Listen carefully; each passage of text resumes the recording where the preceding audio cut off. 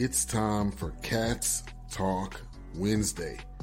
Small town and big city joined forces.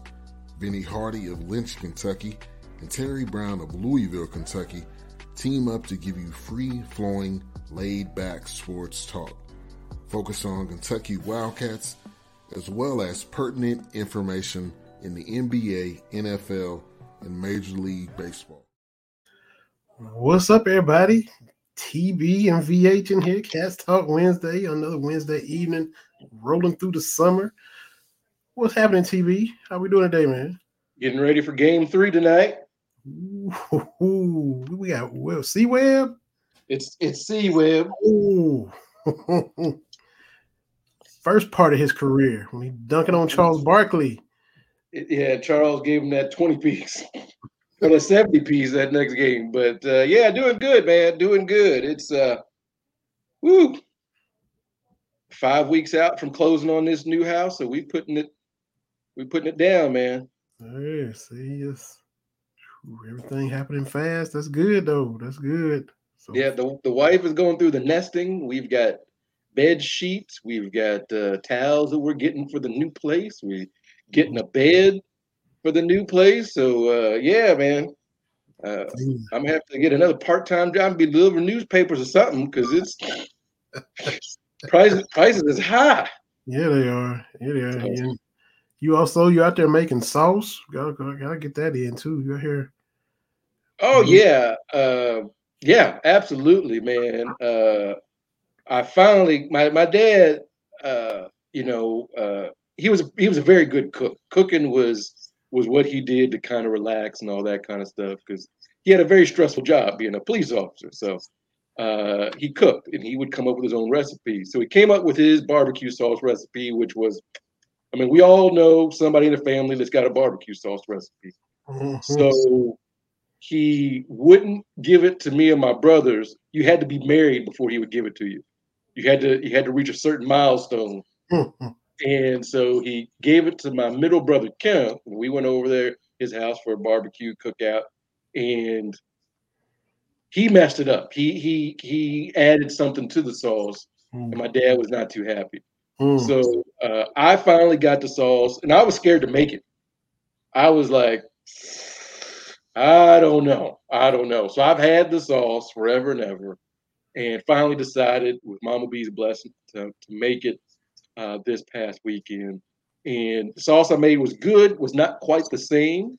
So I'm thinking he left something out, which he was famous for, leaving stuff. He would give you a recipe, but he would leave out something. And so toward the end there, with his dementia, I told him, I said, you gave us some recipes, but I think you left some stuff out. And he said, well, and shrugged. So, I would love to have the recipes, but just that look on his face and that smile, like, yep, I didn't give it all of it. So you got what you got, and that's it. Huh? Yeah, so I do have a good sauce, but it's not quite the same. And because the thing was, when he would make it when I was growing up, he would have every spice we had in the kitchen on the counter, so you didn't know what he was putting anything. Like, he would go to the store to buy spices and stuff, but he would have a whole bunch of ingredients that you knew wouldn't go on this. Like, he would buy fake decoy stuff, so you didn't know what was in what. He out here with the audibles and the Peyton Manning Omahas on y'all with the spices. Right. Audibles. Right. So you wouldn't know. You would be like, it could be paprika, but I don't know. So I did make it, and it was good. It was good, but had to get the blessing from Mama B to do that, and we had a good laugh about him not sharing his recipe because she doesn't even know. Oh wow! Yeah, she does not know a lot of his recipes and that kind of stuff. So it's been cooking out. It's summertime. It's warm. Love to get out there on the grill and all that kind of stuff. Got to buy a new grill for the new house. So. Exciting stuff. Mm-hmm. Absolutely. My sister kind of done that. My dad had his. My mom made hers, and everybody's different. And Mom's is more thicker and sweet, and Dad's was kind of a little bit thinner and had that more spicy kick to it. And my sister makes it, and it kind of comes out like a hybrid of both. And like you, we watched Dad make it 1,000 times, and we thought we saw what he was doing, and but you just can't replicate it. Yeah, because there's always something. There's always, a pinch, a dash. When especially when old folks was cooking, they were not using measuring thing like, oh, just put you a pinch in there. What does that mean? Yep. Just put you a scooch in there. Well, what is that? What kind of measurement is that? Is that a metric measurement? What are we doing here? So just going by feel and eyeball and stuff. Boy, that's it. Absolutely, but we're doing good here in the heartland. No real complaints, man.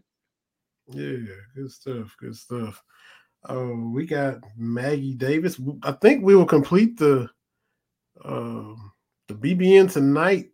I don't know if we'll call it Circle of Trust or what's the stones that Thanos had. We about to complete the Infinity Stones, man. We've got the Infinity Stones, yeah. Because we have Anna Tarullo, Keith Farmer, Christy Thomas, Jesse Riffey, now Maggie Davis. Speaking of Anna, that's our girl from way back. She's been coming on here from before she came to Kentucky. She was still back in West Virginia covering Marshall and the Mountaineers, and she was over in Huntington and Charleston and all that. And she was coming on here before she came back to the Bluegrass State. So we've been knowing her from way back, and she had some surgery yesterday. She's kind of went into she even went in detail about what she went through on here with us. And then she's kind of posted on social media some of the stuff, some of the mistakes, negligence, and malpractice that caused her to go through hell basically on the operating table. And she had some surgery yesterday. She's not going to be on TV for about a month or so. I think they said be in July or so before she's back. But got to give our thoughts to our girl, Anna Tarullo, who is hopefully can finally maybe get all this health stuff behind her that she's been going through for a long time. Absolutely. Definitely sending her all our love. And it was an ordeal. And she spelled that out, I think, last summer when she came on, maybe, or the fall, I can't remember, and really laid all that out. And you can follow her on her social media. And it was a harrowing story. I remember when she was talking about it in real time, but then when you step back and you look, it's like, probably even worse than what we got the first time. There's definitely sending her, our thoughts and prayers. Yeah, for sure. Because she's been more than gracious with her time hopping on here with us, and a super duper friend of the show.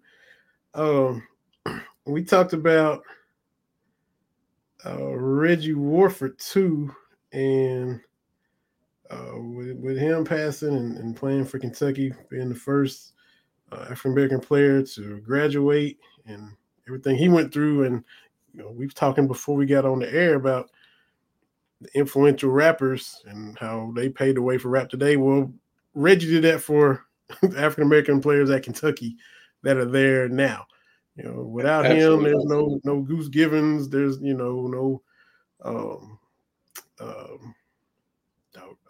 Marion Haskins and Larry Johnson and all those guys that came right along, in the mid 70s. But we put this show up on YouTube, and of course y'all can see it on Roku, courtesy of the BS3 network. And we'll always talk about that. Thanks to Ben Surth and everybody that puts us on. But a comment popped up on YouTube from last week, and it said, thank you. And it kind of blew me away. It said, thank you for talking about and mentioning my dad, Reggie Warford. He was a humble man who rarely ever talked about his place in UK's history, but always hoped that people would know the story. And I might have misspoke because he said it was the 76 NIT. I might have said 77 by mistake. So this is one of Reggie's sons that saw us and commented because we had talked about Reggie. And so I replied and appreciate him watching and commenting. Apologize for misspeaking on the year of the NIT. And I said, if at some point you'd like to come on with us and talk about your dad, we'd love to have you. and he said he'd be more than happy to discuss sometime. So I'm gonna try to get. Not sure which son it is yet, but one of Reggie Warford's sons.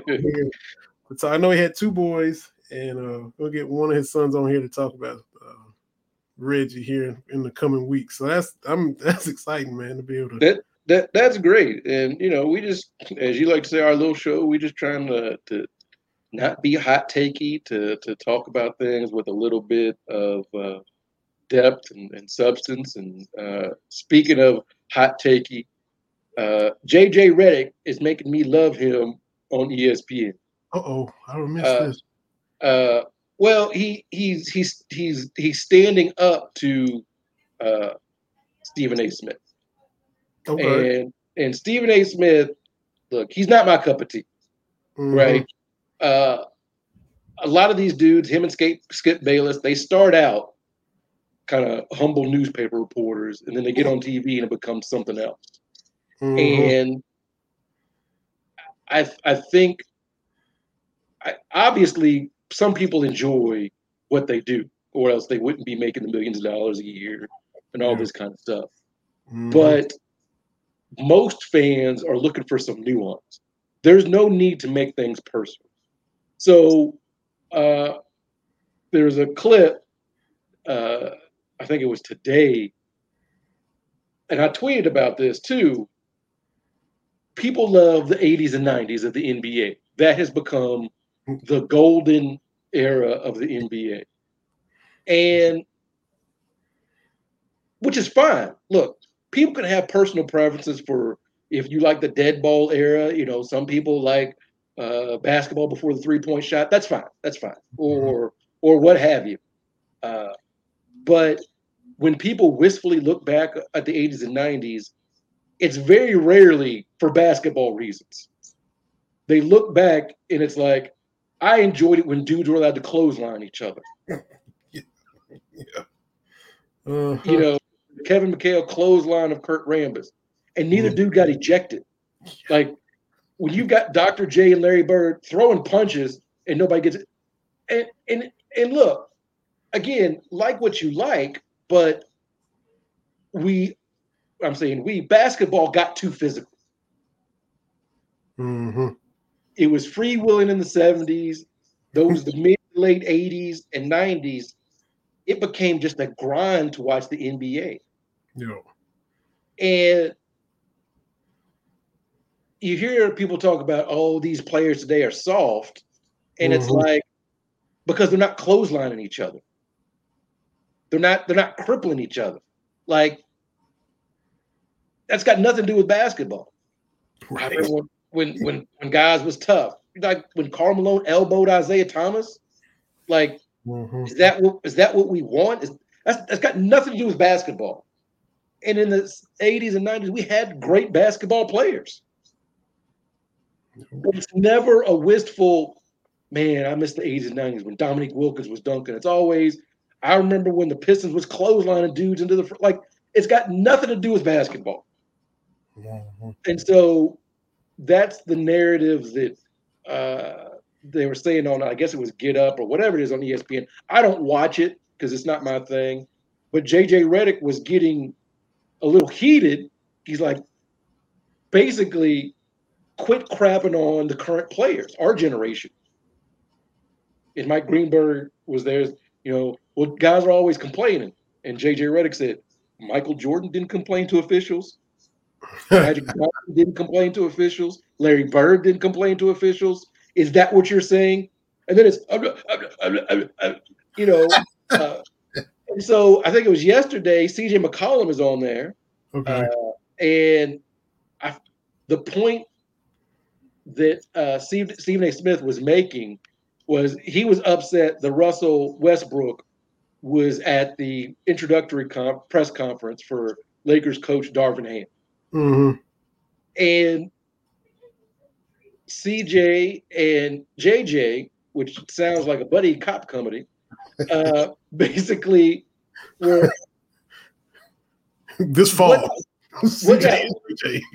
What is, why you've got a problem with Russell Westbrook as a player for whatever reason. what does that have to do with him being at this press conference? What are we doing here? And it was just, and they're very nice and measured and all that kind of stuff. That's the kind of pushback that these guys need. No, okay, what are you saying? You know, and I think there is a discrepancy between these talking heads and the athletes they cover. I have forever said, you can say,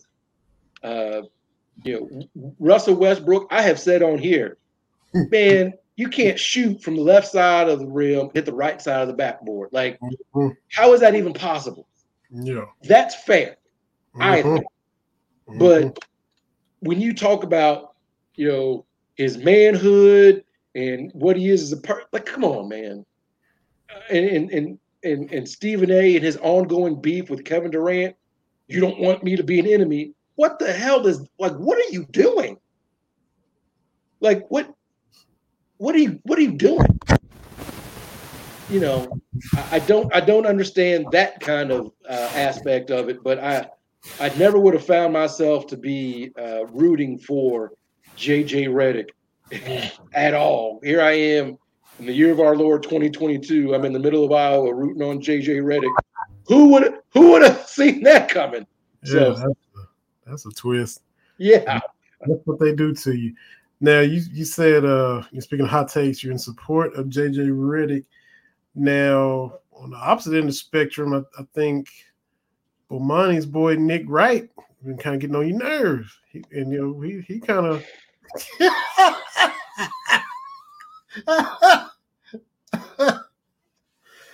So, Nick Wright tweeted, I guess, was it yesterday? I can't remember. Days start to run together.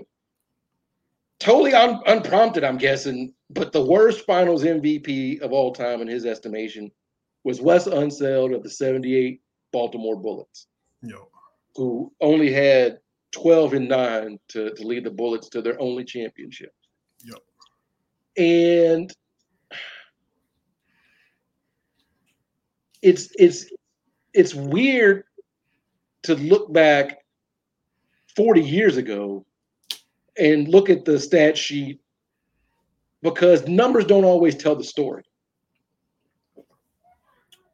And I want to say that Bomani Jones was talking about this with somebody before, about like MVPs or finals MVPs or the top 75 or something like that. And I can't remember who he was talking to. I can't remember now, but it was basically Wes Unseld is an outlier. His impact won't show up in the numbers, because if you look at his career numbers, they are not spectacular. Right. Just by themselves. Like, I mean, I think he was a double-double career guy, but, I don't know. His numbers just, you look at him like, that dude's top 75. But you talk to the Hubie Browns and the Bob Ryans and the dudes that have been covering the league a long time, no one that watched him play calls him overrated. Not one. Everything he did was to help that team win. And so I have an issue with looking back 40 years ago and going against the people that actually watched the series. Yep. Because I don't think that's fair. The MVP, whether it be regular season, whether it be for the finals or whatever, everybody's got their own interpretation. And back then, it wasn't so much narrative as who was the best dude on the court. That's why Jerry West won the award and lost the series. LeBron should have won it in 2015 when he led everybody in everything. You want to talk about finals MVPs? How is Andre Iguodala going to win it when he held LeBron to 32 points? Like, you can't say that with a straight face. He held LeBron to leading all players in points, rebounds, assists, steals, and blocks. That is insane. That is insanity that one person did that in a 6-game series, I think it was, in 2015. Like, come on, man. Shades of Ruben Patterson. he held him to that. Yo. But yeah, it's unfair because the thing is, and this is why I do disagree with JJ Redick, talking about the Bob Cousies and all that kind of stuff.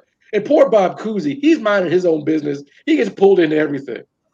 But it's unfair to judge players then with players now. It's just unfair because games evolve and different things like that. Like we were talking about before we got on here. Rolling Stone has their top 200 hip hop rap albums of all time. Zero interest in seeing that list. Zero. Because it's Rolling Stone and there's a bunch of people born after Y2K. I'm not listening to that. Mm-hmm. There was a prompt on Twitter, a viral tweet, the most influential rap album of all time.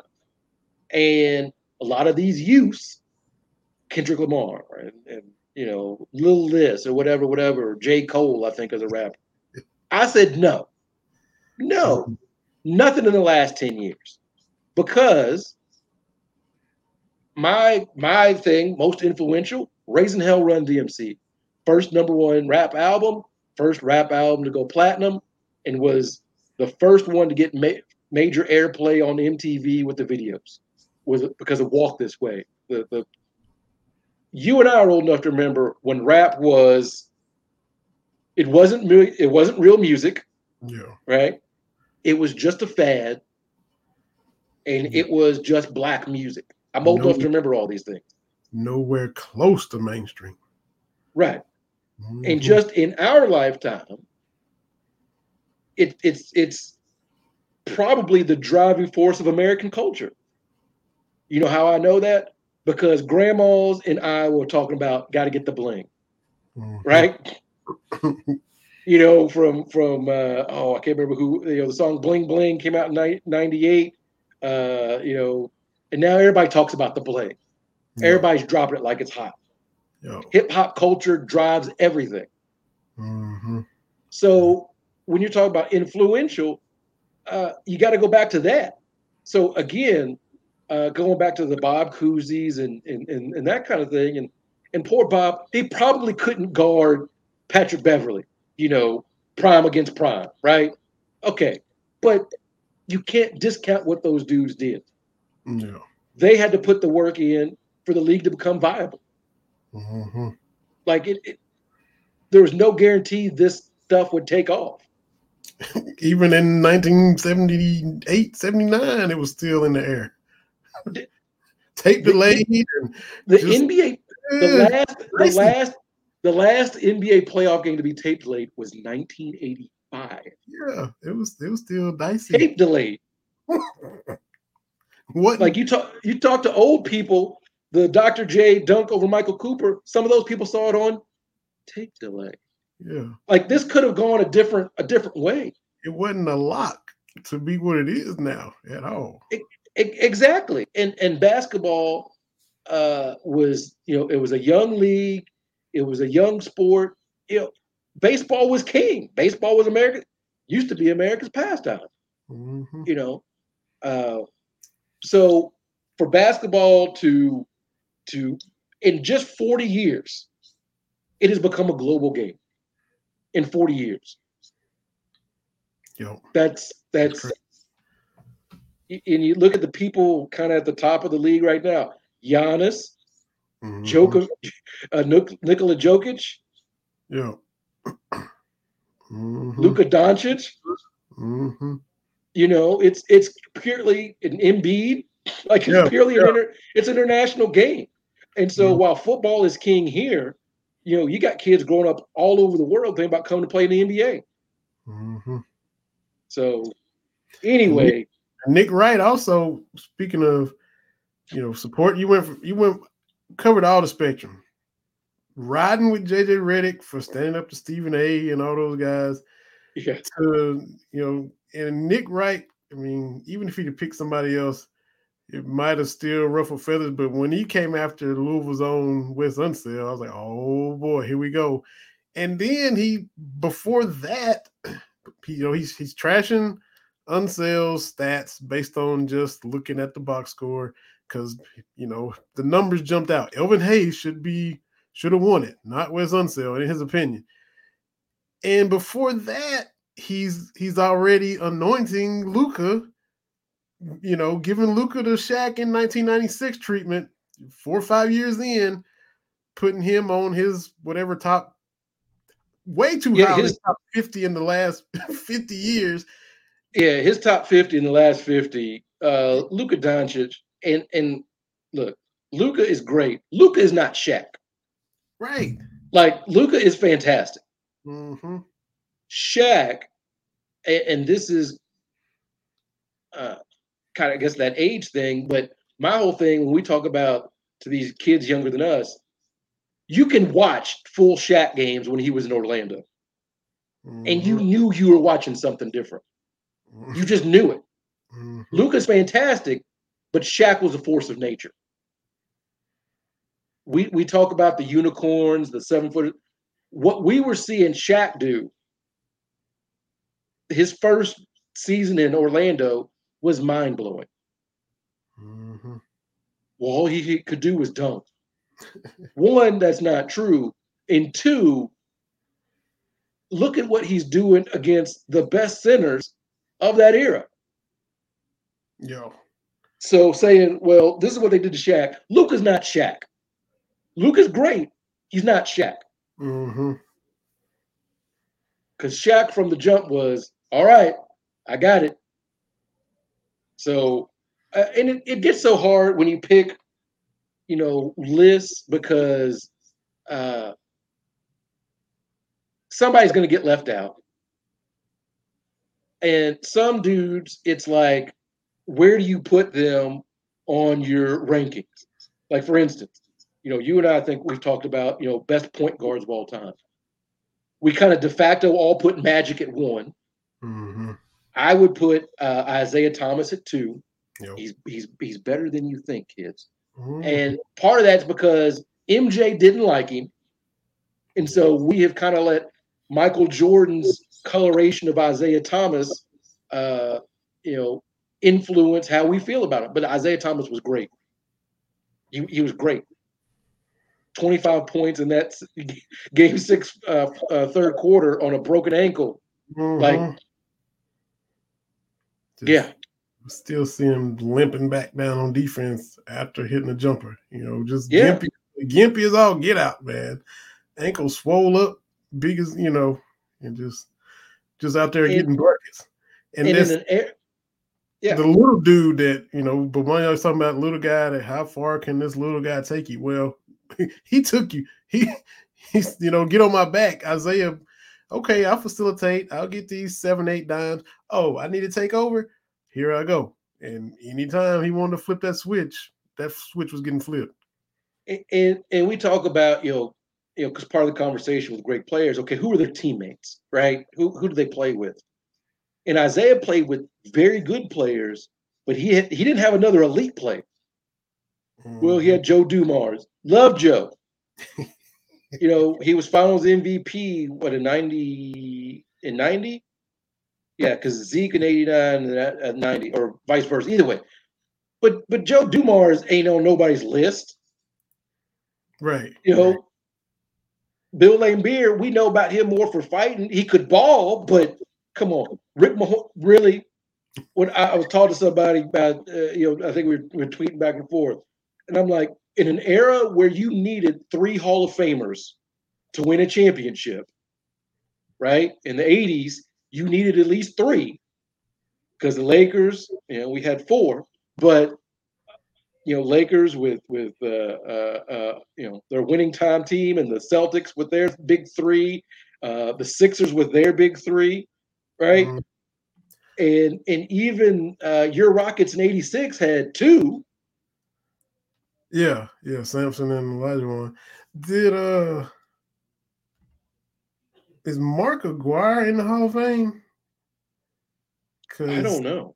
They traded Adrian Dantley to get Aguirre, and that's what kind of put him over the hump, because was after they won the first one, they trade AD, I think, So I remember Isaiah in the locker room saying, we love you, AD. And I was like, man, I feel so bad for AD. I'm like, man, he down there in Dallas with the sorry Mavericks, watching them squirt champagne on each other and say, we wish you was here. I'm like, oh, that's rough.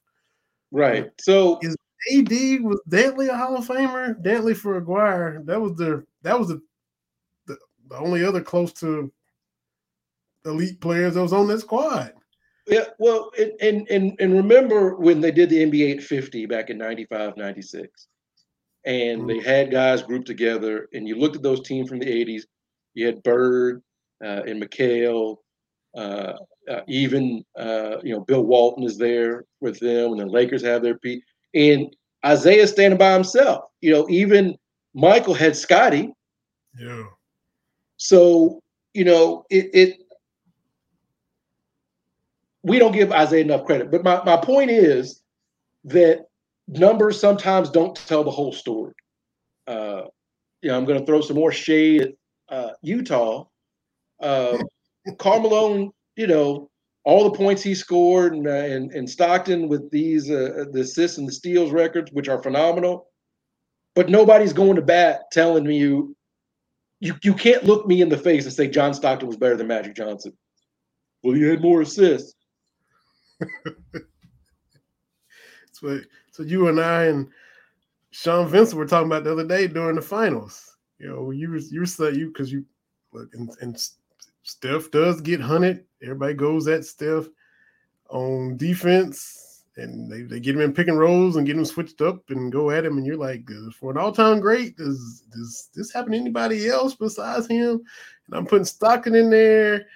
And maybe Dirk. Dirk kind of get that a little bit.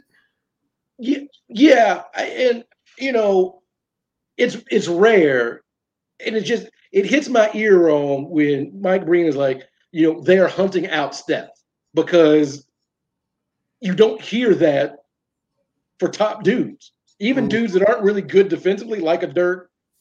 Like, no one is going out of their way. Like, the whole game plan is we're going to attack Steph on defense. Now, Steph is better on defense than I think he gets credit for, but it's still just weird to me. All right, we're going to screen until we get Michael Jordan in isolation, until we get Kobe on the dude. Like, that's my only knock against Steph. Yeah. And in the old days, I hate to. We're old men on yelling at the cloud, so it's all good. In years prior, you used to fight through those screens. I mean, now it's just switch and get. If they dictate the matchup, it's like we're at their mercy. But you used to fight through those screens more so. Even playing at the park pickup, you and I in the pick and roll and something like, hey, Vinny, fight through or switch one or the other. But now it's just okay. We'll just let them put us in the matchup they want and hope they miss. Yeah, and it goes back to what we were talking about with the style of play in the 80s and the 90s, and that freedom of movement. You can't play defense like you used to. You can't grab and clutch and all this kind of stuff. Mm-hmm. It's a whole lot easier to fight over a screen if you can grab some jersey or you can put a forearm in somebody. But by the same token, I looked this up. Where did it go? In the 2003 NBA Finals, Game 4, the Nets beat the Spurs 77-76. Who's watching that? Like, what are we? No, like, come on, man. Like that's unwatchable. Yeah, 48 minutes. That it's unwatchable to watch that. Now, conversely, do I want to see a team throw up 53s in a game? No, I do not. That seems antithetical to basketball. So there's got to be a happy medium with that. But we'll see. I love Steph. It was just he's a great player, but man, looking for him on defense, that hits me wrong. You're an all-time great. That's it. Speaking of that Nets game being unwatchable, our guest is watchable because everybody watches her on BBN tonight, and she is kind enough to join us Right now, as we speak, we're talking about Maggie Davis. Follow her on Twitter at Maggie Davis TV. Maggie, welcome to our little show. How you doing? Well, hey guys, thank you for having me. This is fun. I can't believe we've never done this before. Thank you for having me. I'm excited. That's my bad. That's our bad. That's should have. Not your bad. I'm glad it worked out. We have all the BBN Tonight folks on now, so we have completed that collection. Good. Yeah. Good. We have a really good crew over there. We work well together. Got some awesome people. Yeah, we had Keith on, had Christy, had Anna, even got Jesse from behind the camera, and he tells us about all the little funny jokes he slips in there on y'all and all the little stuff you got to watch out for. Yes. It had Anna on from way back. She was still in West Virginia the first time she came on, and we talked about her earlier. Yeah, she was still in Huntington and covering Marshall and West Virginia before she even came back home to Kentucky. So I know everybody's been tweeting about her and thinking about her, and she's going to be off for a little bit before she's back on TV with y'all. But, hopefully everything went good for her yesterday. Yes, I, haven't talked with her too much because I'm trying to give her space to rest and recover. That's the whole, we're letting her off work. Let her be off work. I don't need to blow up her phone. From what I've heard, everything's going well so far, and this should be a good step for her towards living a more normal and good life. And thoughts and prayers out to Anna, of course. We're going to miss her over these next few weeks, though, for sure. Right. Yeah. But so definitely had to get that in. But tell us a little bit about yourself. You from Kentucky, or we knew you from KSR before you went over to BBN Tonight? Tell us a little bit about Maggie Davis. Yes. Well, I'm, like you said, I'm from Kentucky, actually from right here in Lexington. I went to Dunbar for high school, went to UK in college, graduated. I worked for KSR all throughout my time in college. And then for about 6 months after graduation, kept that going. I was eventually a full-time writer there. I had a lot of different sort of roles along the way, starting at intern all the way up to full-time writer. So did a lot of different stuff, learned a lot of lessons, got a lot of reps in with them, and got to cover football, basketball, women's basketball, everything over at UK. And that's really how I got my foot in the door, and also figured out that I wanted to make this my career and my profession, and that it wasn't just a hobby. It's something I think that I could, make a whole life for myself out of. So that's how I really got into it, and eventually got an internship with LEX 18 while I was still in college. And then eventually the timing just sort of worked out. I was out of school. I had just graduated. I was still in Lexington. This was peak COVID. I mean, I'm talking like seriously March 2020 when I started applying for full-time jobs. And obviously there weren't a lot of sports openings at the time. So I was being really flexible. I applied all over the country. I would do anything, go anywhere, cover any sport, but there were just hiring freezes all across the board. And then one day I just got a call from LEX 18 about this new show BBN Tonight, and would I maybe be interested in helping out with that as a producer. And obviously I jumped on that because writing is something I have a lot of experience in from my time at KSR. It's something I really like to do. And it really went back to my internship I had with them during school. So that's sort of how I got my foot in the door there. And then from there, they, let me on camera every now and then as a reporter, and that just sort of took off. And now here we are. I do a little bit of everything. So day to day, it's always different, but I produce, I report, I edit, I'm filling in, hosting, anchoring. I do a lot of like long form stories, and it's been a lot of fun. I mean, there's nothing better than getting to cover UK athletics right here in Lexington. So I love it. And like we mentioned earlier, I work with a really good team. We're a really tight knit group, and everybody pulls their weight and does a great job, and we work really well together. And I hope the BBN likes it as much as we like doing it. Yeah, because it's all the different sports, just the passion of the fan base to where you're able to get content. We see all your interviews with Coach Stoops or, Liam Cohen when he was here and all this, and just get to do that for a living, just because like how rabid we all are to consume everything you guys put out. It's awesome. I mean, that makes our job so much fun, right? Like, how sad would it be if you put in all this work and like nobody cared? It's awesome to get to do this for the BBN.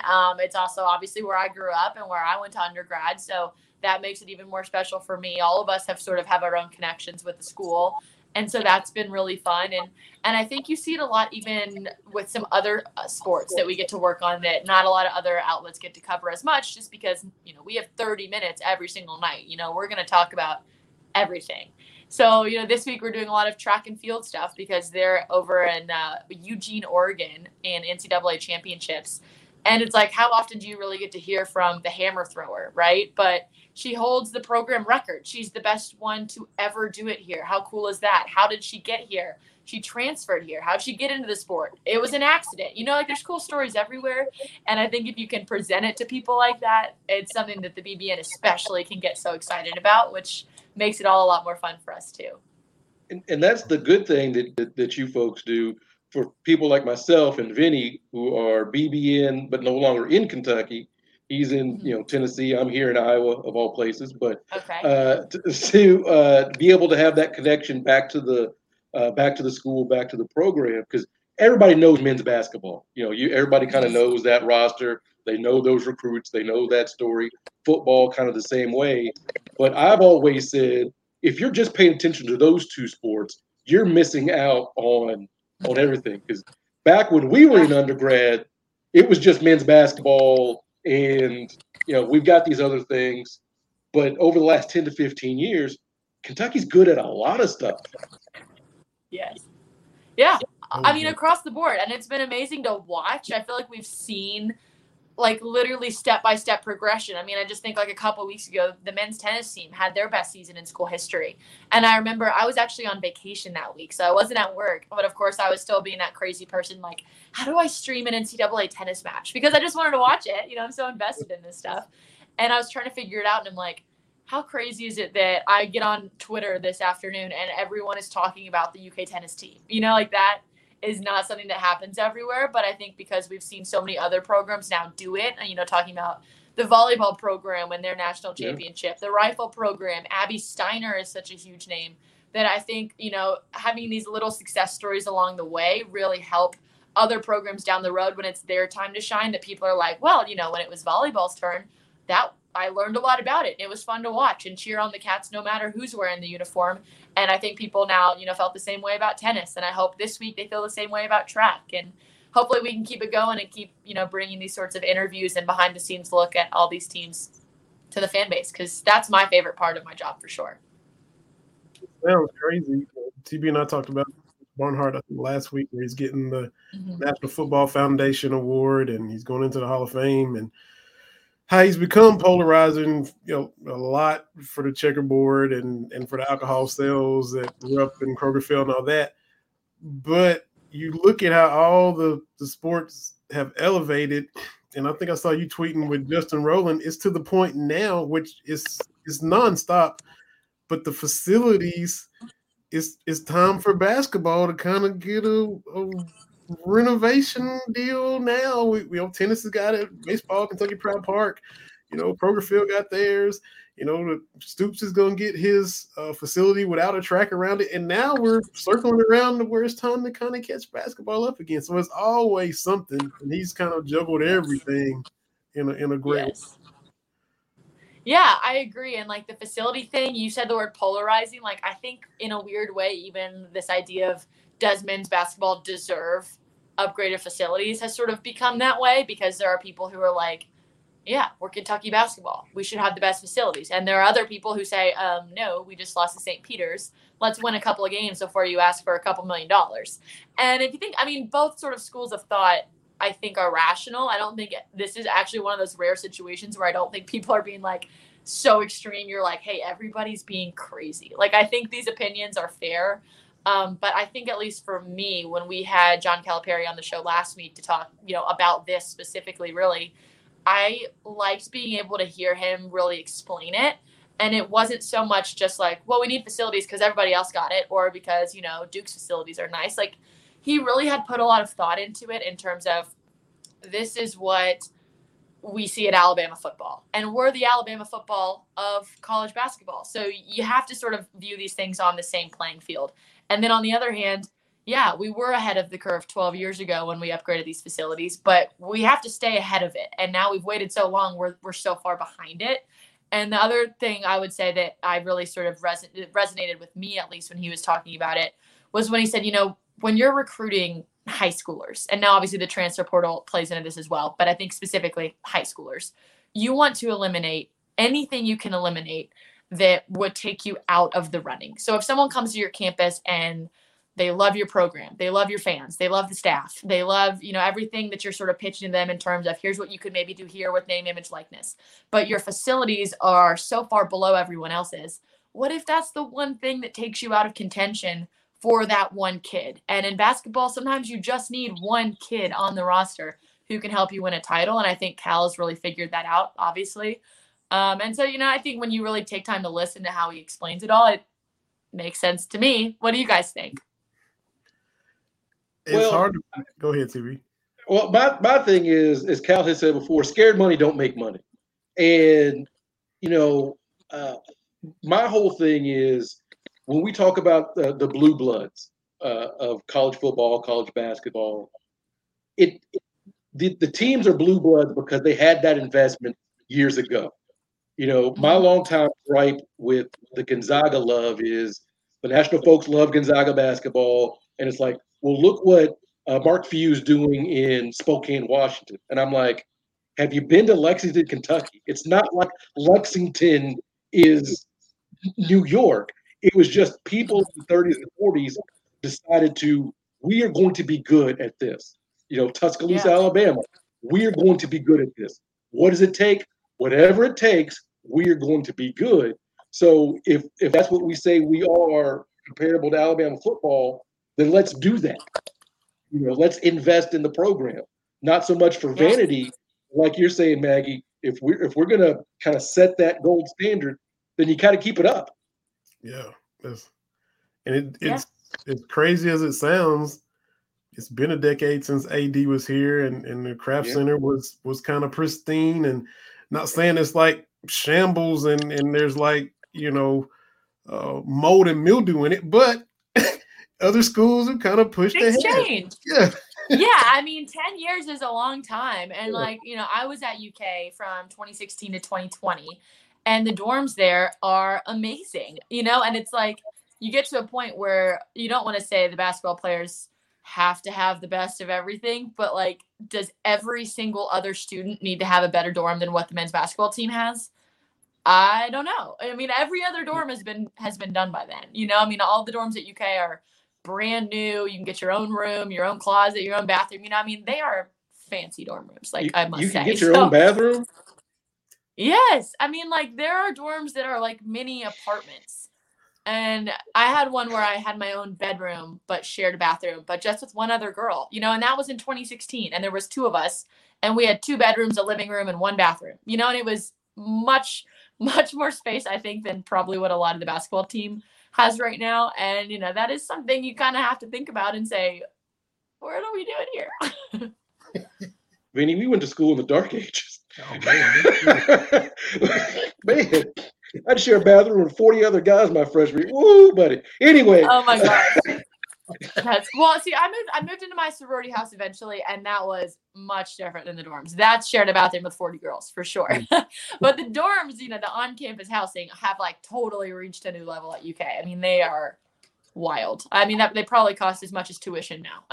They're so nice, but not cheap. Yeah. Well, what is the coolest thing you've done on camera and off? Because you do some of everything for BBN Tonight. So is there some interaction, some interview, some story, an edit behind the scenes, off camera and on camera that just jumps out at you in your time there so far? That's a good question. I think I would say on camera, I would have to say the women's basketball SEC tournament down in Nashville when they went on that run and surprised everybody, eventually obviously upsetting the number 1 team in America, South Carolina, on a last-second shot. That is obviously that game specifically, I think, stands out to a lot of people. But I was there that whole week when people thought they were going to lose to Mississippi State in the first round. And they beat them. And, then they beat LSU. And then they beat Tennessee. And, it was game by game, proving people wrong. And that was such a fun event to cover because, quite frankly, a lot of Lexington media just didn't go. They probably didn't think it was worth the trip if you think the team is going to lose that early. But I'm lucky enough that my station was like, no, we're going to cover this. Let's send Maggie in. And I went with Ian Teasley, who is a phenomenal photographer with us. And the two of us went down there and covered it for, 5 days. And it was awesome. And we got so much access, and the women were just so excited, and Kyra Elsie obviously so emotional. And that was a really, really cool event to cover, because we had covered so many of their sort of down parts of the season that it was really rewarding, for us selfishly, but also for them to get some extra publicity once things started going really well. And that was a lot of fun. Off camera, you're right. I mean, I do a lot of producing. I edit a lot of stuff. I don't know. I mean, I remember when the show first started, I did this thing kind of as like a goofy bit that was like Zoom struggles. And every press conference, there'd be like something that somebody would mess up, and I would save it. And 6 months into our show and into the pandemic, I put it all together in this one little funny montage of hey, we're dealing with this too. And some of it were athletes. I remember Landon Young was on a phone and it just fell off the stand. Or for some reason the lights always turn off at the football facility mid-interview, because I think they're motion censored. So when players would be doing press conferences halfway through, it would just go totally dark. Or reporters would try to ask questions and they were muted, and the coaches would make fun of them. Funny stuff like that I like doing. And I'm sure you talked about it with Jesse, but just getting to show some personality and making the show fun, I think, is just as important, because you can get normal sports talk all over the place. But it's you guys having fun doing it as friends, or it's us doing funny stuff or behind the scenes stuff that makes us different, I think, is what's important to do. And I really like getting the opportunity to do that. And because I'll mention the same thing that I've said to Christy and Anna and Keith and Jesse. It was last year going into football season, and it was one of those things that Jesse snuck in, and Christy read it. She said it was Luke Fortner is entering his bicentennial year at Kentucky, and I was rolling when I watched it. And so we had her on and ask about it. And she was like, I wish I could take credit for it, but Jesse's the one actually that wrote it. And as soon as she said it, Luke Fortner's entering his bicentennial season, Anna was co-hosting with her. And Anna, to not have kids, sounded just like somebody's mama, because she went Christy, reprimanded her, which was so funny. So funny. And then it does seem like it's look, what's Christy up to? And it's nah, that's me and Jesse back here concocting little jokes. Yeah. Because we both think we're hilarious. I don't know if anyone else does. Oh, we do. We talk comedy on here too. Both of us think we're funny and good. That's how it's got to be. And Luke Fortner was always such a good sport about stuff like that, which is why we kept leading into it. I remember I kept asking him and kept texting him is it cool if we keep making these jokes about you being really old? Because Luke and I went to school together. We're the same age, so it's crazy. But I've been working for 2 years, and he's still in college. So it was just funny for me to be hey, just so you know, I'm not actually making fun of you, but in a way, I'm gonna keep making fun of you as long as you're cool with it. Yeah. And he's been a great sport, and hope he kills it with the Jaguars. For sure. So got him and Josh Allen down there, and I know, it's so exciting. Turned around. Oh, and I love that we're getting more cats in the NFL like that. We've seen it so long with cats in the NBA, and I think that's made a part, at least of the BBN, that wasn't necessarily NBA fans, really grab onto at least certain teams. I think we saw it a lot last year with the Suns and Devin Booker on that run, and I think we could start to see that in the NFL now. Oh my gosh, there's a hornet in my house. That's why I keep getting distracted. I'm sorry. I'm listening. I just don't want to lose it because I don't have to kill it after this. You need to turn your camera off. We can mute you. You can go to war right quick. No, it's okay. I don't know if I'm ready for all that. I just don't want it to hide under my couch, and then I'm gonna spend all night looking for it. Yeah, if you got to murder a hornet, we understand. You guys are nice. No, I think it's okay for right now. It just, if it comes over here, you'll know. There you go. So do you lean more? You got, which we like everything, but you have some of those fans that I'm more of a football fan, I'm more of a basketball fan. Are you more football in your leanings, or do you kind of gravitate to it more, or do you? I don't know. I mean, I think I was definitely raised more on basketball, but I think what's been so awesome about the Mark Stoops era is how much that I think I've seen the football fan base grow. And obviously put myself in that. I was, pretty young during the Rich Brooks era, but I remember the Joker era, which was obviously not great for most of it. And so that was sort of oh, well, I was a kid and going to football games is fun, and I like to tailgate, and I was like trying to learn about the game or whatever, but it wasn't the thing that I ever thought Kentucky football would really be competitive. And so I think seeing them, build that program up from where it was then to where it is now has made sort of like the connection to football a lot stronger in a way. And I, obviously in my job now, I try to be much less, I'm not really, I can't root for them in that sense the same way anymore, but it is fun to still be like, you want the best for them. And I think it's been really fun to see so many fans get to enjoy it too. I think I sort of just lean whatever's in season, this time of the year, I'm getting really excited for football just because that's next on the calendar. But come October, November, football is going to be obviously in full swing. But once Big Blue Madness rolls around, that's what I'm going to be like. The expectations start to build for that team as well. So I'm kind of seasonal, I think. That's it. And we have pretty much something going on year round now. Investment again to, Mitch Barnhart getting the coaches in that have elevated all of the sports, like Terry said, besides football and basketball. And even football, I don't remember being invested in spring football 10, 15 years ago. I think spring football now, and maybe I just was MIA and everybody else was, but I think just in general, the interest level has grown so much that people are itching for football content in April and May in a way that we would never have talked about Kentucky football in May previously. So I think that's been really awesome to be a part of as well. Exactly. And on your Twitter profile, it lists you as a galvanized life sister. So tell us about that. Yeah, so that's an organization I actually got involved with mostly during COVID. Sort of beginning of COVID was a way to just connect with other women in sports.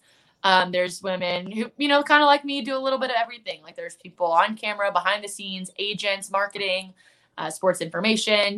There's sort of all over the sports landscape, just women in different roles. And our lady in charge is Laura, and she works for Fox Sports. And she's amazing. I mean, Laura Ockman is a person I've watched on Fox Sports for years. She's one of the longest tenured sideline reporters covering the NFL out there. And, yet she still really feels like her passion is helping the people behind her. And, she does a great job of connecting us. She does partners with a lot of different NFL teams to do sort of boot camps where they match rookies, us, reporters, with rookies in the NFL. And we get to interview each other, and it's sort of like a two birds, one stone. We get to sort of hone in on research and question skills and interview skills. And these guys, at Kentucky, they get interviewed all the time. Luke Fortner's going to be a pro, but there are other rookies who come from other schools, smaller schools, different paths they had to take to get to the league, who are not going to be comfortable sitting down and talking to a stranger about his life, and then you bring in the cameras and the lights, and it's intimidating and it's overwhelming. And I think that's something Kentucky does really well across the board, is preparing all of its athletes for that next level, but not every program has the resources to do that. So what Galvanize does, I think, is really beneficial for both parties.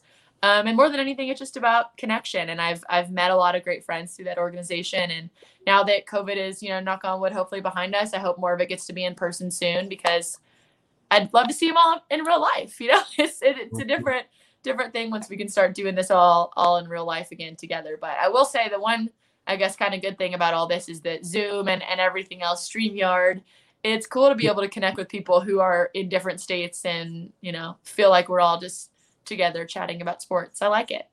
Yeah. I'm glad you told us about all that. And glad you took time to hop on here with, two dudes you had no idea who they were, but you still said, that's not true. Just because I haven't been on doesn't mean I haven't watched or listened. Well, we appreciate that. And tell everybody what you got going. You mentioned the track in Eugene. What else you got maybe that you're cooking up for the rest of this week or in the next week for everybody to watch on BBN tonight? For sure. Well, the rest of this week, obviously, a couple more little track stories coming up and some other exciting stuff that will be a surprise on BBN tonight. But I think the main story I'd like to talk about here is I'm working on an update with Chris Oates and his mom, Kim. They're down in Florida right now getting a new kind of treatment, something different, something a little bit more consistent, and something a little bit more, they like to call it, it's a gym. It's not a facility. And it's doesn't take insurance. So the way she described it to me is sort of, they're able do things a little differently without having to call a doctor and call insurance every hour to get permission to try something new with Chris and his family. So I think so far they've seen a lot of progress doing that. But obviously it's very expensive, especially because, like I said, it doesn't take insurance. So just sort of getting an update on them and how they got to Florida and how the BBN and even a couple of former cats played a big role in that. So that I think is going to be coming your all's way Friday night. And then next week, actually, we're gearing up toward the 50th anniversary of Title IX, which is something I've been really excited about all year. We've done some stories sort of throughout the year, but next week is going to be our big week with that. I'm working on a couple of feature stories more in depth about the history of Title IX, specifically at UK, talking to a bunch of different athletes and some experts as well. And I think those are going to be really cool stories. And we're actually working with UK to help unveil the top 50 women's athletes in UK athletics history. Wow. And hopefully talking with some of them, getting them in the studio, hearing what they're up to now and talking about what they did at UK. And, you know, just connecting with some of them who maybe were here a couple years ago and maybe some who were here a couple decades ago, and really sort of bridging that generational gap and telling those stories is something I'm really excited about. So make sure everybody's tuning in weeknights at 7:30 on LAX 18 if you are here in Central Kentucky, or we put all of our episodes up on bbntonight.com. You see my eyes? I'm looking at the Hornet. Yeah, sorry, I'm here.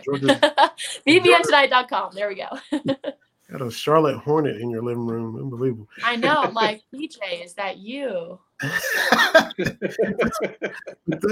that Title IX story is awesome. Wow. The top 50 over the 50 years, that is really great. And I'm glad you mentioned Chris Oates too, because we hadn't mentioned him yet. And the fact that we weren't elite athletes, and if you cut our age in half, we would be his age now. To have what happened to him at that age, we got kids that'll be that age in a few short years. You're that age now. To wrap your head around that happening to somebody at that age is still,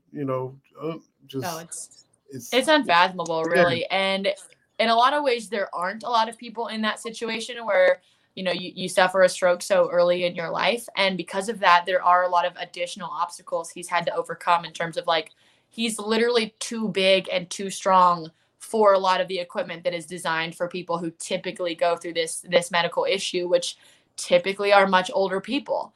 He's a football player. And so, like, he requires a different sort of level of equipment. You know, he can't have just like any physical therapist, you know, like, he's a big dude. You need another big dude to help you do this stuff sometimes. Like, I would not be any help.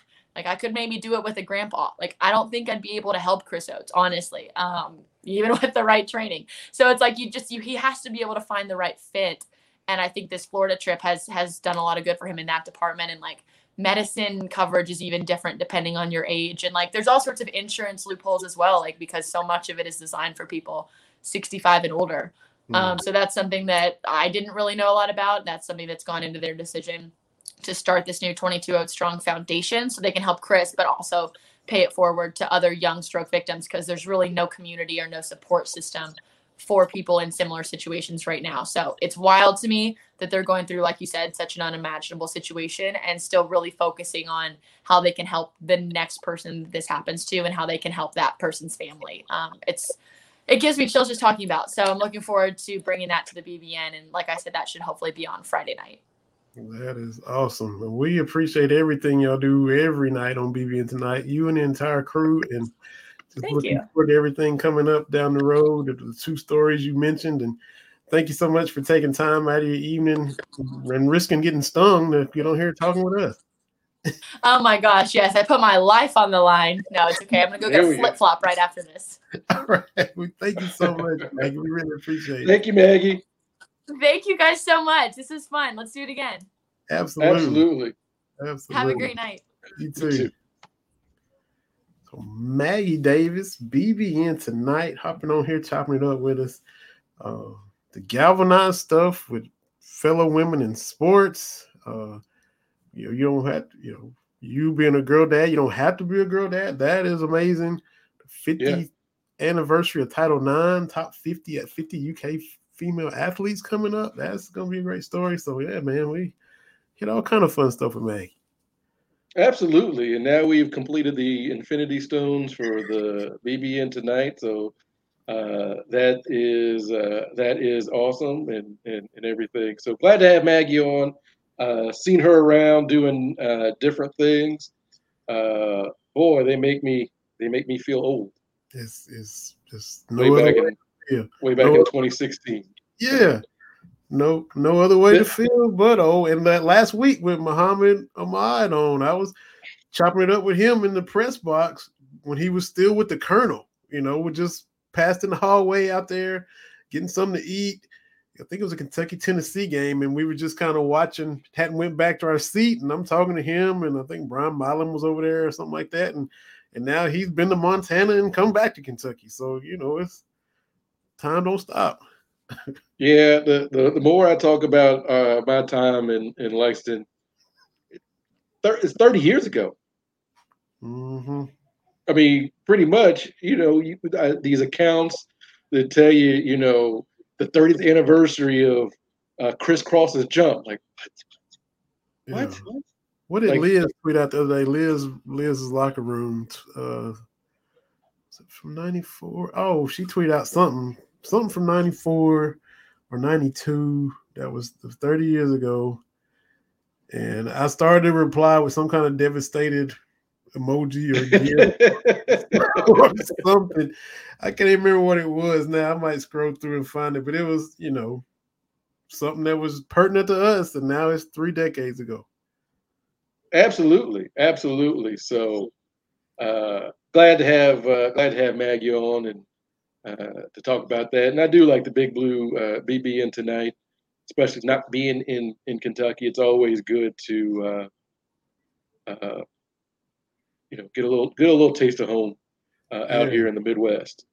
Absolutely.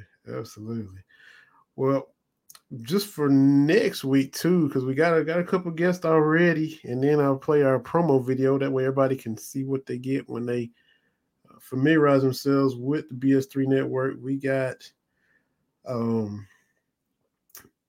Mitch Brown, who is in Lexington. He is the sports director at Fox 56 News. He's in Lexington now. He was in Columbia, South Carolina, covering those old Gamecocks, but he's in Lexington now at Fox 56. He's a sports director there. He's going to come on, let's see, looking like 6:30. And then BS3 Network got Courtney Harden, who was on the network like ourselves. He hosts The Real Deal with Courtney Harden. He's an Eagles fan, well, bless his heart, but we'll have him on anyway. And so we got those two brothers hooked up for next week. So that should be another fun episode, chopping it up with those guys. Neither one of those dudes been on the show. So we got 2 first-time guests coming up for next Wednesday, man. There we go. Yeah, so y'all tune in next Wednesday to hear those dudes. And we'll go ahead and play this promo video now because we do it every week. You see it on Roku, on YouTube, all of the podcasts we're proud to be partnered up with on the BS3 Network. Thanks to Ben Sutterth and everybody. So just take it all in. If you haven't checked some of them out, check them out. And we're proud to be on the network with them.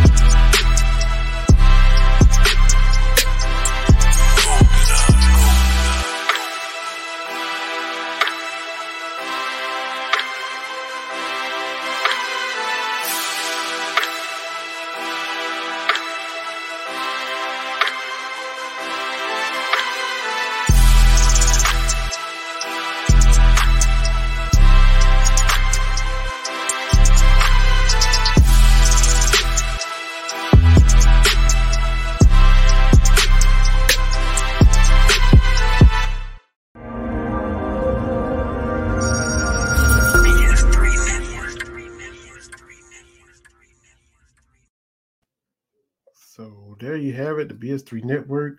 If you want to advertise your business or product on our show, just give them a call, 470-884-0120.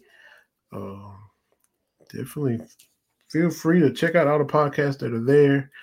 If you'd like to have your business promoted, we'd be happy to talk about it as well. Just like you've heard us talk about different stuff before, we love to talk about y'all on our show each and every week. We got game 3 tonight, TV. You hated Celtics. Did get one game out there in Golden State. Golden State bounced back and beat them down in game 2 to get even. And now it shifts to Boston, to the new Garden, and all those Rabbit fans up there trying to get another banner to hang up in those rafters. 9 o'clock tonight. We'll see what happens. Because look, you got game 1. Jason Tatum didn't play well, and Boston wins. Clay's still kind of struggling. We know the road he's been down the past couple of years coming back.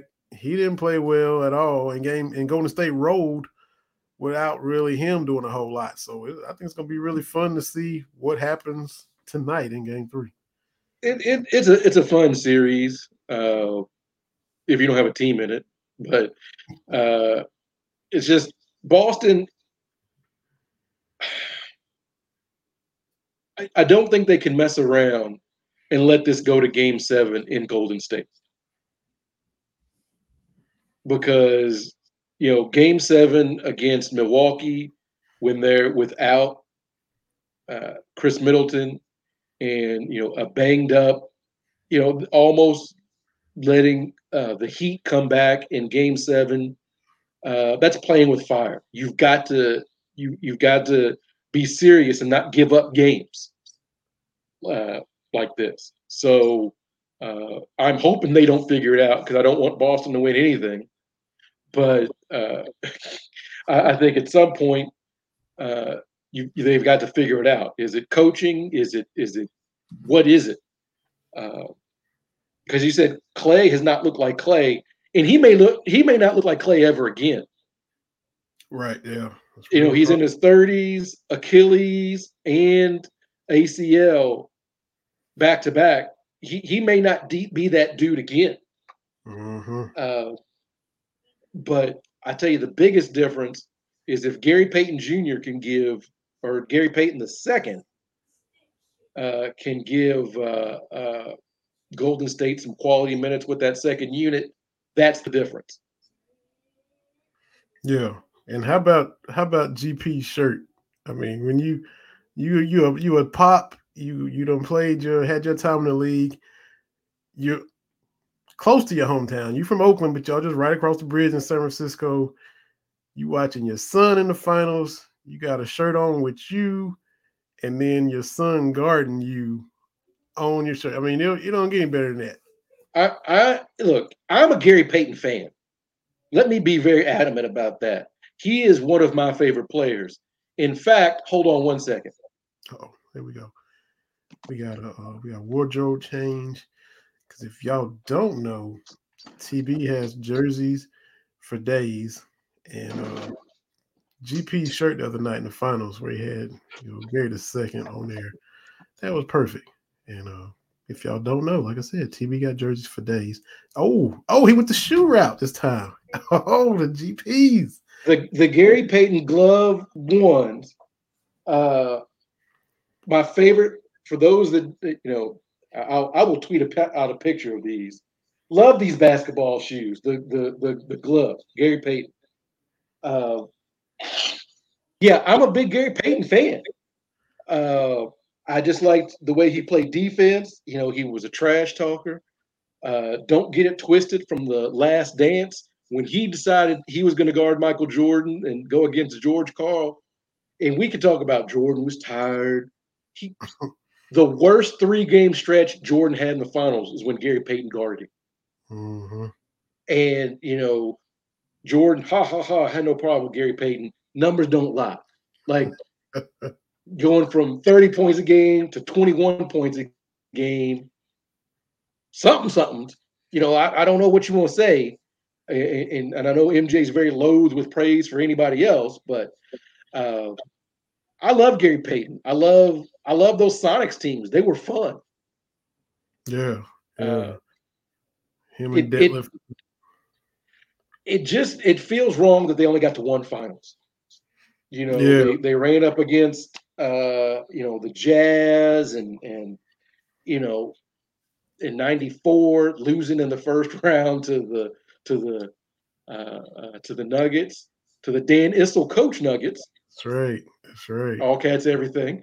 But it's just one of those things. It feels like they should have gotten more out of that. Yeah.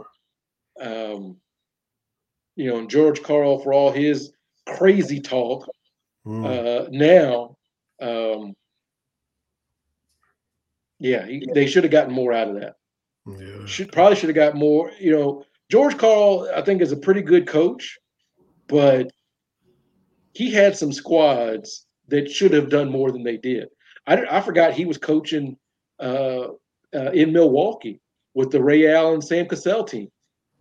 That's right. Sure was. Yeah. So forgot about that. I was talking about Denver and Seattle. I forgot about Milwaukee. Yeah. And a lot of his stuff, in his book, talking about the hip hop culture. Oh, shut up, man. Like, these dudes had fathers. What? Like, extremely problematic stuff, that dude's putting out there. Look, you can be a tough coach. I think most coaches are tough coaches, but you can't be out here pushing these racist narratives. No. I don't think you can do it. But anyway, not to go down that rabbit hole, I always felt like Seattle should have done more with what they had, because Peyton and Kemp were, I know they win a championship, but a pretty great 1-2 punch. Yeah. I saw a highlight package of theirs come on my team timeline the other day, and I was like, oh yeah, they were ridiculously athletic. Those Sonics teams with Hersey Hawkins and Nate McMillan and, like I said, Detlef Schrempf and Sam Perkins. Sam Perkins is a dude we kind of forget about. We talk about like North Carolina guys. Like Sam Perkins was a really good player for a long time. We kind of forget about that. Like, he was really, really good, and then developed that kind of. He was at one of the original stretch fours, kind of find his home in the corner. He was so sleepy. I think people look at him like he half asleep out there, and he had that long left-handed wind up from them little corner threes, and next thing you know, Sam just out there killing you, and you're like, what? Wait, Sam doing this to us? And kind of sneaky, sleepy, just under the radar, and he did his thing though. He did his thing. Yeah, absolutely. The Pacers, with the Lakers too for a minute. Yeah. Seattle, long time. Yeah, he did. Sure. I'm excited about the Lakers because we got Rasheed Wallace. Cut the check, man. Both teams played hard. Both teams play hard, my man. Both teams. I love Rasheed Wallace. He played in Air Force Ones from 1978. Like, I love Rasheed Wallace, man. Like, I shouldn't because of 95 and all that kind of stuff. But with Carolina and Kentucky, I love Rasheed Wallace. We kind of Teflon him about that. We like him anyway. We just man, here we go. I've given love to JJ Redick and giving a shout out to Sam Perkins and Rasheed Wallace. This is supposed to be a Kentucky podcast. What am I? I'm getting soft in my old age. I'm mellowing out, man. I am mellowing out with this. So we just giving love to all the ACC. We got some Randolph Childers at Wake Forest, Tim Duncan. Let's see what else we can. Randolph Childers, that 95 ACC tournament, probably one of the best 3-day run I've ever seen. Just watching that dude was cold. That's up there with Jerry McNamara in the Big East tournament in 2006. Like, that was just that's a dude on a heater right there. But he didn't have a pro career that we thought, but he ran stuff for at Wake. He did his thing. Travis Best at Georgia Tech. Let's go ahead and talk about him too. No, Georgia Tech, that's point guard right? You got to put them up there. Yeah. Best, Marbury, Brent, Mark Price, and my main dude, who I want to get on here eventually, Kenny Anderson. Chips. Yeah, man. Woo. how Bobby Crimmins was able to convince dudes to come from New York. Well, it is Atlanta, so it's not like it's in the middle of nowhere. But to get those dudes to come down there, that's a pretty good run of point guards.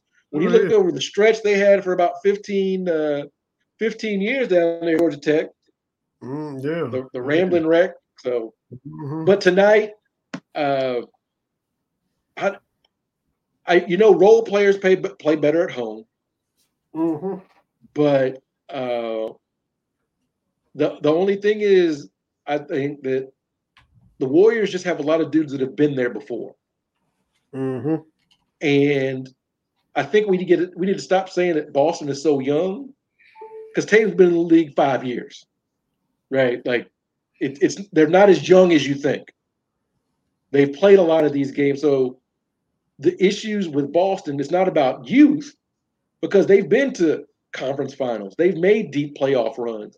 You shouldn't at this stage be letting teams off the hook. Now I know it's easy to say letting teams off the hook when Steph is being Steph, but tonight should be fun. Tonight should absolutely be fun, because I'm rooting for the. As you can see, I'm rooting for the Warriors. So yeah, I am too. I can't root for Boston. My sister's a Celtics fan, and so her and my oldest have been going at it because he's a Warriors fan. They've been talking trash to each other. But as far as Tatum, I know he's a big wing, and when we were talking about that the other day, and everybody's got big wings now. That's becoming a norm. But he's wiry and kind of lean and lanky, but he's stronger than I thought. When he tries to go to the block, he usually, he can move his guy around and kind of get to where he wants to go. And I think if he's gonna, I'm not a child evaluator, but I think if he wants to add something, he can add that to his game, kind of add the little post stuff, because he got the side step three and all that, and he's got the nice jumper and all that kind of stuff. But if he add a little post game to his game, I think that can kind of help him sprout a little bit more in the coming years. Tatum has to let Kobe Bryant rest in peace, dude. Oh, come on. From the wristband to dressing up like Kobe did when he was working out with the Celtics, let that dude rest. That's my only thing. Like, I understand he's your guy. And, and Kobe himself emulated MJ a lot, and people kind of called it corny and all that kind of stuff, which I think it kind of was, if I'm being honest. Yeah. It was, it was. So just, all right, Kobe's your guy, but you kind of got to move off it a little bit. I got no problem with people, paying homage to and celebrating guys. I think that's fine, but Tatum, let it go, man. Like, and overkill. He overkilled it. He overkilled it. He gave some interview. He said he grew up a Lakers fan, and he was, obviously, he was upset that the Lakers didn't draft him during his draft, and I'm like, the Lakers is fine, dog. Like, we got a championship a few years later. We fine. Like, you fell to third or whatever. Like, it wasn't like, Aaron Rodgers had to sit in the green room for 2 hours waiting to get drafted. Come on, man. They didn't take me second. Michael Jordan did get drafted second, so calm down. You know what I mean? Like, just relax. That's true. So, I think Golden State. I'm hoping they win. Maybe I'm going more heart than head. But like you said, they've been there before. They'll be used to, going in there, stealing one and trying to get two. I think they'll. Yeah, I'll go ahead and pick them tonight. I think they'll pick them tonight, about 7 or 8. Might not blow them out like they did, but I think they'll get in there and get it done. Horford was out of his mind in game 1, and he been on a nice little heater. He been on a nice little run, but he came back to earth. Grant Williams, he did what he did against Milwaukee a little bit, but that dude you can't lean on him for consistently doing nothing. So you can't count on a Tennessee ball for nothing. So we're moving close to Knoxville, Iowa. Oh. And Knoxville, Iowa, no Final Four banners, just like Knoxville, Tennessee. Because there's a Knoxville, Illinois that I drive past. Last time I drove past, I took a picture.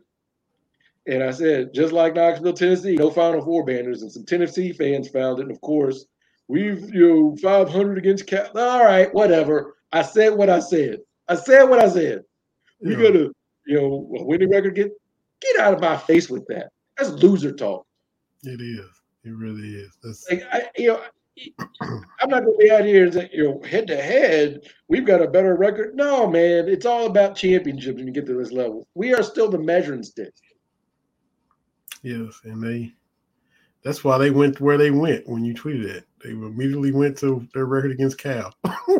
And look, SEC basketball always comes down to this.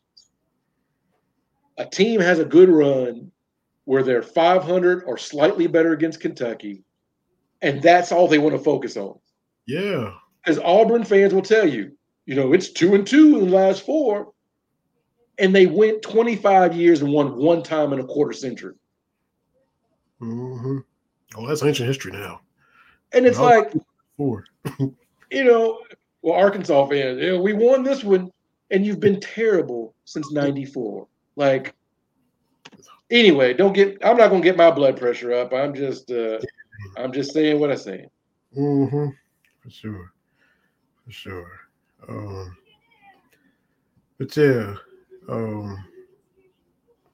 have my little thing. We got your boy Nick Wright. We got Maggie.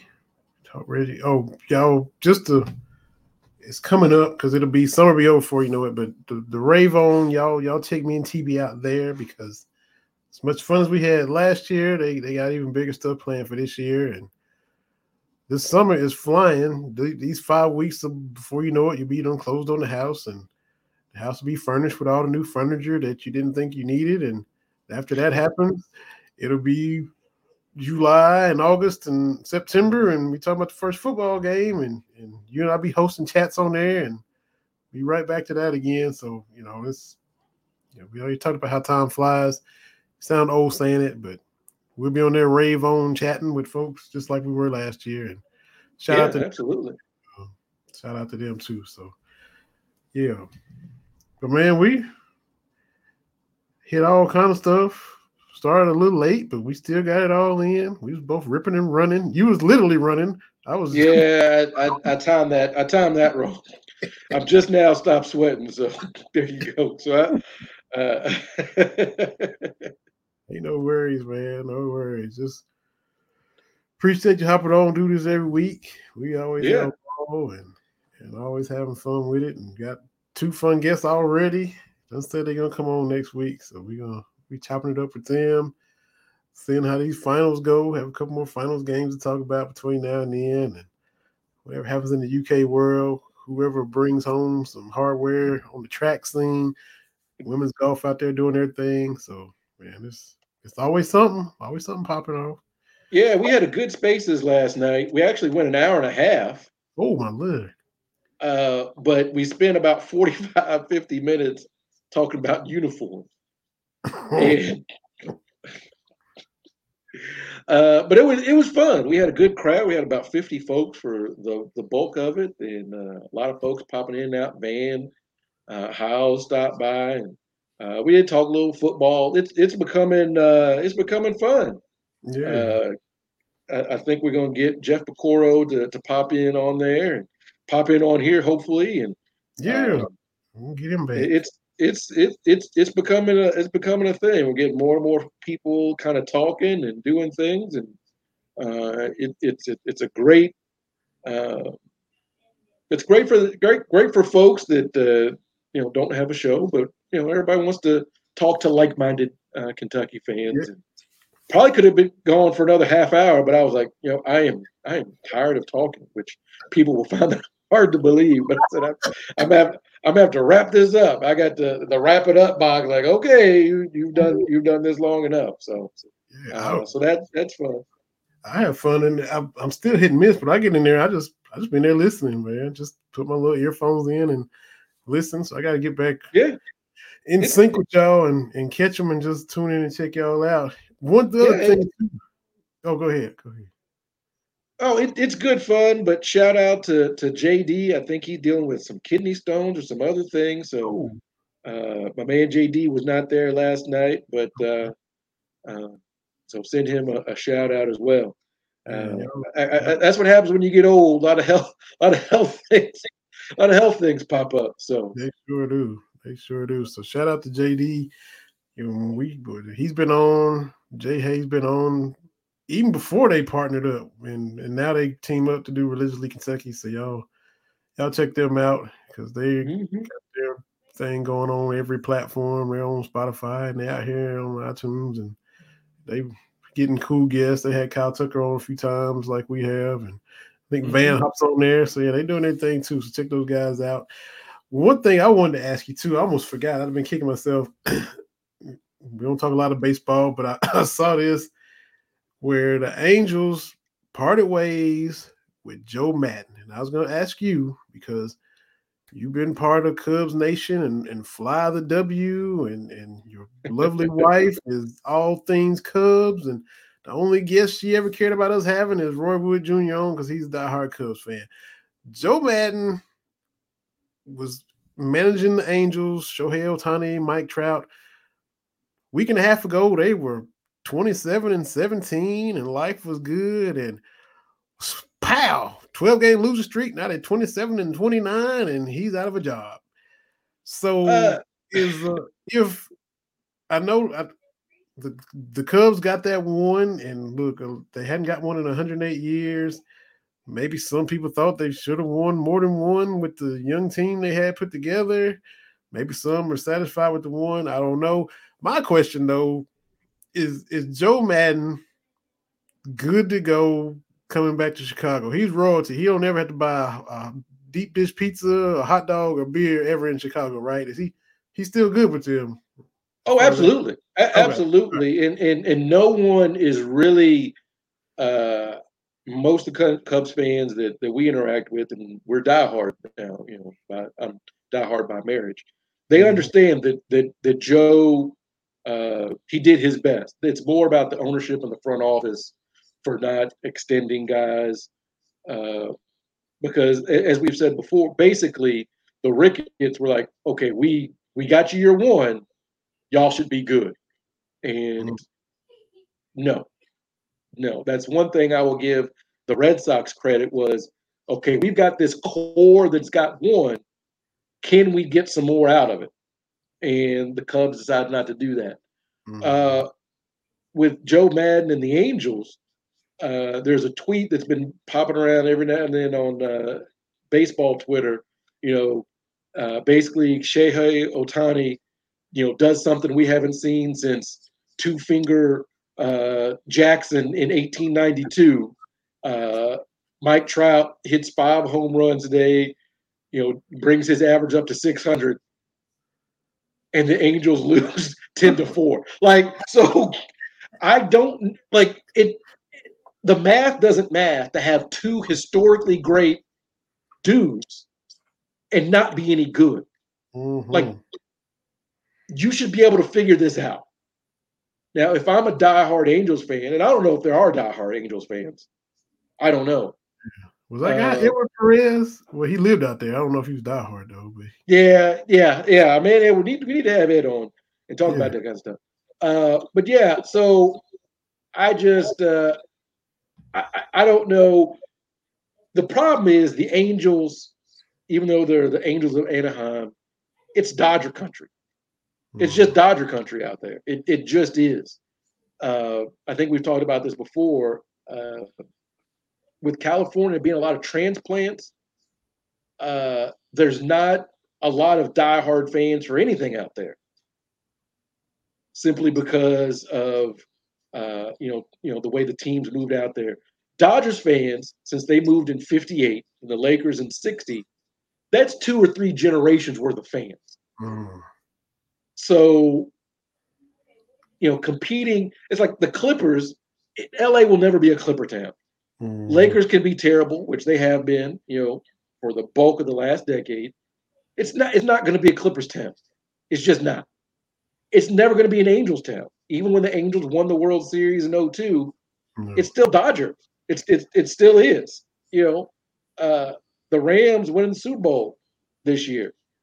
I have a feeling when the 49ers play the Rams, it will still be 50-50 at SoFi Stadium. Crazy. So, but you got to make a move. You've got two historically great talents, and you're not even sniffing playoffs. I think Mike Trout's played in like just one playoff series, if I'm not mistaken. It's something like that. Mm-hmm. That is a failure. Mm-hmm. That is an absolute failure. It's wasting that man's career. Absolutely. Mm-hmm. So yeah, I had to ask you that, man. I'm just glad Joe was still good with your wife and all the Cubs. I was like, man, so yeah, absolutely. And I think that again, they're very appreciative of the one because a lot of them, you didn't think they would ever see that. Yeah. But there is frustration that they should the front office should have done more to try to prolong that and go deeper. Mm-hmm. But the issue is, like you and I have talked before, the Cubs they're printing money because the fan base is loyal. Like, so you can make money and not try to win. As we've said before, I think most people would be surprised that winning is almost secondary to a lot of teams. Mm-hmm. Yeah, it's that bottom line. They want to make money. Mm-hmm. It's not about winning. Yeah, Bengals fans will tell you about Mike Brown. Like, he's pocketing the money. They don't even have a scouting department. Yeah. Burrow kind of fell into their lap. Chase kind of fell into their lap. But yeah, they made the Super Bowl, and I think they've made some more offseason. But they're not legitimately trying to win, but they're trying to make money. Yeah, Mike Brown just a miser. He just, like you said, he hoarding his pennies and right. He stumbled into an AFC championship and yeah, and again, I've always given Jerry Jones and your Cowboys credit. It hasn't always paid off, but Jerry Jones wants to win. Mm-hmm. He's going to make side deals and try to bring in revenue. I get that. But odds out looking in, I've never thought, well, he's not trying to win. No, he's trying to win. He's going about it crazy ways. Mm-hmm. But I think as a fan, you can say, losses hurt this guy. Like, he doesn't want to lose. Yeah, that's true. Especially losing to a Jimmy Garoppolo-led team. But so, and that's my thing with the Lakers is for a while there, I'm like, when Daddy Bus passed, are they trying to win? Mm-hmm. Because the Lakers are on that, they can print money as well. Yeah. Especially pre-COVID, you're still going to get the celebrities coming to crypto arena or whatever it is. Mm-hmm. That's going to happen. I mean, you look at the Knicks. Man, don't get me started about the Knicks. We have let Spike Lee and the New York media convince us that the Knicks mean something. And if you look at it, they've got more retired jerseys than division titles in their history. Wow. Well, the league is better when the Knicks are good. How do we know? Knicks ain't never good. Knicks ain't never good. Yeah, that's the best we have seen. 101 right there. The best we have seen of the Knicks is John Starks going 2 for 27 or whatever it was in Game 4 against your Rockets. That's it. That is their high point. Get out of my face. In our lifetime, yeah. And we old people, as we've established throughout this episode, we old guys now. Yeah. That's why I laugh at the Clippers. This is as good as it's ever been. Conference finals, as good as it's ever been for the Clippers. As good as the Garden is special. Okay, maybe. I mean, all right. Okay. Did you see the and one 30 for 30? No, I need to watch it. I saw you tweeting about it. Well, I caught a lot of flack because I simply asked the question. I love and one, but are we putting, because dudes are opining like they changed the game. I think they had some influence, but the game was heading that way anyway, with the ball handling and that kind of stuff. Yeah. Because what did and one do that really translated? Skip to Malou is the only dude that made the league, and even the NBA players that they interviewed, Baron Davis and Kyrie Irving, a couple of other guys, were like, "Oh yeah, it was fun to watch. They did some good, but could those dudes play in the league? No." They all said like, "No." So what was the influence? And I had a lot of people, "Oh, just say you don't know basketball." Dude, I know hoops, and I know what they did in and one did not translate. Yeah. It was fun. That coming along, Slam coming along at kind of the same time. You loved the shoes, the way the playground game, the way we got more exposure to it. Maybe that's what it was, as far as being contributed to the culture. But like you said, as far as it sticking or changing the NBA, that what you're talking about? Changing That was my thing. The influence on the NBA game. You don't know basketball, man. I know what I watched. I know that a lot of that stuff just doesn't translate. Mm-hmm. I think we've all seen, playground dudes that could hoop it up on the playground, the blacktop, but it didn't translate. Mm-hmm. And that's not a knock, but it just doesn't translate. Yeah, I was reading Jamarcus Russell's article on Players Tribune today, and I guess his dad was some legend, like basketball legend. Like they were walking through the mall, and this dude was going crazy on who his dad was. Turns out it was Dominique Wilkins. I ain't seen you in a long time, man. But Neek knew his dad from whatever he was doing back then. I don't think he made the league and all that, but that story about Russ is, y'all need to read that. He just lays it all out on the line. If I hadn't read that on Players Tribune too, but yeah, it was cool. Me being from the us being 90s kids, I had some and1 shoes. I had some Garnets that was and1. I had the little slip-ons, the little post game, the chilling little slip-ons. Had some of those. I get my Slam magazines. And the shirts. I'm the bus driver. I take everybody to school. I'm here for that. I'm here for that. But I don't know. Maybe as far as just say you don't know the game, bro. I know the game. I had to mute it. A lot of people try to dunk. Whatever, man. I'm a big boy. I can take it. But to be honest with you, it was great to go down memory lane with all those dudes, half man, half amazing, and all that kind of stuff. I would have thought they would have done a little bit more on Escalade. But it is what it is. It was great to watch, and again, it is weird that this stuff that we grew up on in our youth, we can now look back on it. And it was fun when the 30 for 30. It was SMU. It was all this kind of stuff. But watching The Last Dance and. Now they got the 96 women's team, and I'm like, oh, I remember that. Lived through that. Yeah, making me feel old. But as we established, it's all about that.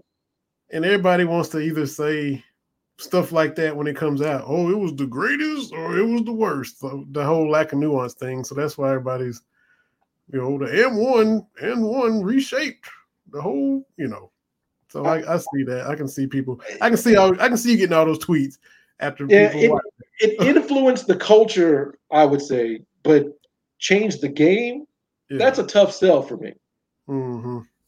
Yeah, I got you. So I have to go back and watch that and get ready for game 3 tonight.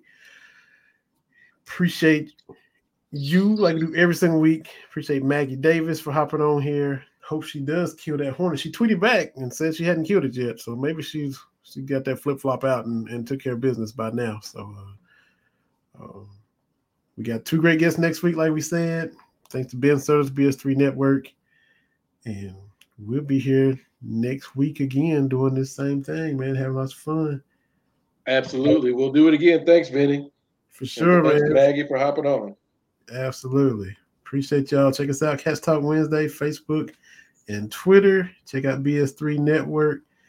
And we'll hit y'all with this promo. And we appreciate everybody for watching. Y'all have a good evening now.